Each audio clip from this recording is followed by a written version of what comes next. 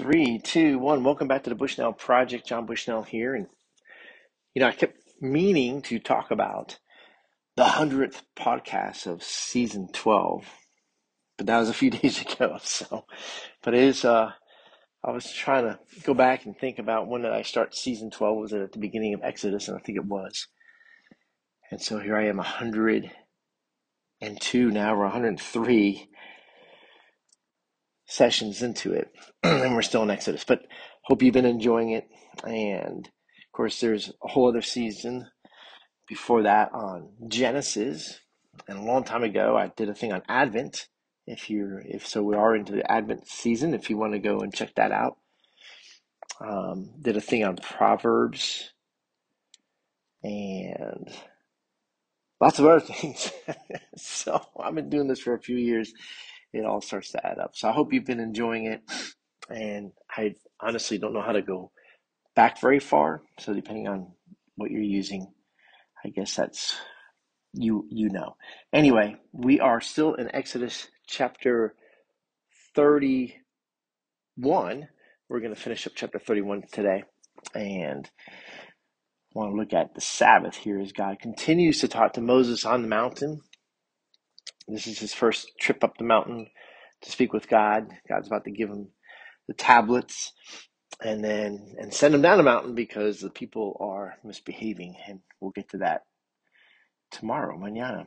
All right, here we go. Chapter 31, verse 12. And the Lord said to Moses, "You are to speak to the people of Israel and say, above all, you shall keep my Sabbaths. For this is a sign between me and you throughout your generations, that you may know that I, the Lord, sanctify you. You shall keep the Sabbath, because it is holy for you. Everyone who profanes it shall be put to death.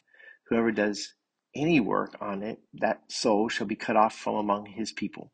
6 days shall work be done, but the seventh day is a Sabbath of solemn rest, holy to the Lord. Whoever does any work on a Sabbath day shall be put to death. Therefore the people of Israel shall keep the Sabbath, observing the Sabbath throughout their generations as a covenant forever. It is a sign forever between me and the people of Israel, that in 6 days the Lord made heaven and earth, and on the seventh day he rested and was refreshed. And he gave to Moses, when he had finished speaking with him on Mount Sinai, the 2 tablets of the testimony, tablets of stone, written with the finger of God. All right, well, that's the end of chapter 31. And some interesting things. One that stands out as you're reading it or listening to it is, and they shall be put to death. He says that twice. Like, okay, let's not work on the Sabbath. Got it. But why? What's the thing? And of course, we do see where later on we will see when people are not obeying God, even reaching out to stop the Ark of the Covenant from falling to the ground and touch a part they're not supposed to touch, that they die. But God knows the heart. And often we start to judge God. Well, how could God do that? Or how can a loving God do that? Well, it's because he is a loving God that he does it.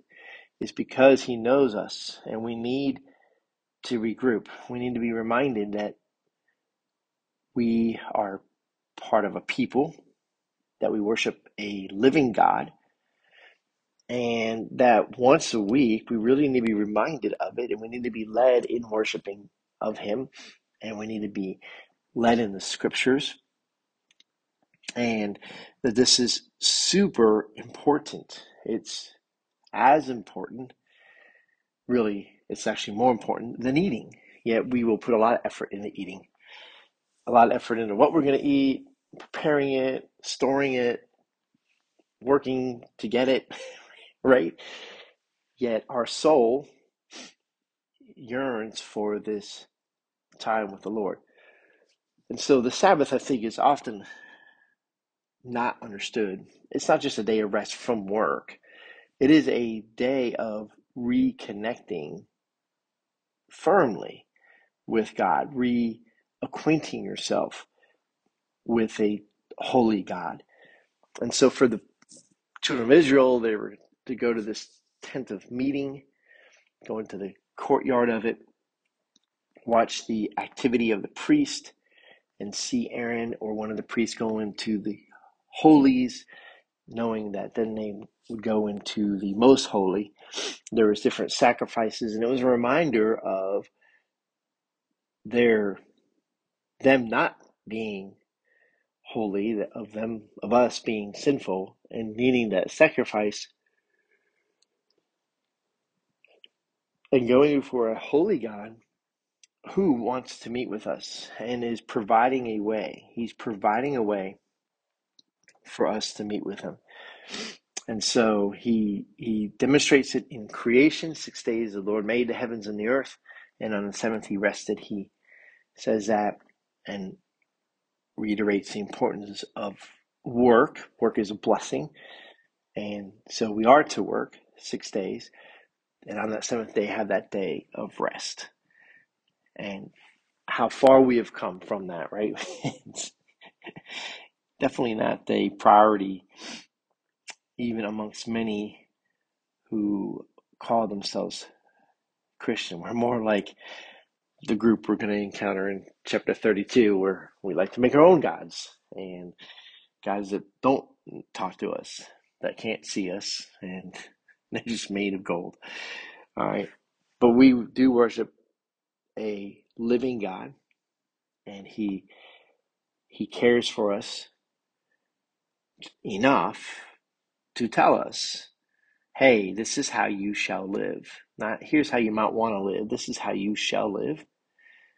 And this is the why. And so to remember that there are some things about a loving God that sometimes we in our immaturity want to judge him. And maybe we should really think through that. He gave us a brain to think with, and he gave us a heart and a mind to really wrestle with these difficult things. And so I think we should wrestle with them and talk amongst ourselves as to, so why was God doing this? Why was God being so adamant that if someone were to work on the Sabbath, that they should be put out? Well, one way to look at it is to be put out, to be separated. Another way to look at it is to be killed, which is an accurate way of interpreting how he says this. So either way, they're being separated, one from life and one, but both ways, both ways being separated from the people, from the group. And so it's because, right, one of the becauses is worshiping God is one way that we truly are satisfied. When we know we are right with God and we have that moment with him, and we know that we're in his presence, there's nothing greater than that. And so why would we forsake that? Why would we give that up and not want to have that every week? And now even with the Messiah, we can have that every day, but there's still these principles of 6 days shall we work, on the seventh is a Sabbath, or the seventh is a day of rest to focus on the Lord. So as a husband, as a father, to spend that time focusing on the Lord with our children and not other things. And it doesn't mean we don't do other things. We are going to break away to make a meal. We are going to break away maybe to watch a ball game, those kind of things. But the priority and the energy of that day should be spent on gathering with other like-minded believers and worshiping God and enjoying that time together in his presence, learning, sharpening one another, provoking one another to good works. And that is what the gathering is. That's what the church should be about, is provoking one another. And it's not the only time we should meet, but that is the day set aside for this, because on all the other days we should work, and we might only be able to meet for a little bit on a particular night to study the word together, or to go over the scriptures with our children, or to read together with our wife. But Sunday, our Sabbath, this is a day where we really pull away from everything and do this. Now I know there are those who have to work, law enforcement, first responders, nurses and doctors and things like that. We have a whole culture of eating out as Christians, causing others to have to work, the chefs and the and the waiters. Anyway, don't get me started on all those soapboxes. The reality is we as believers in the one true living God, He does tell us how to act, and we should be about that. All right, God bless you guys. Talk to you soon. God bless.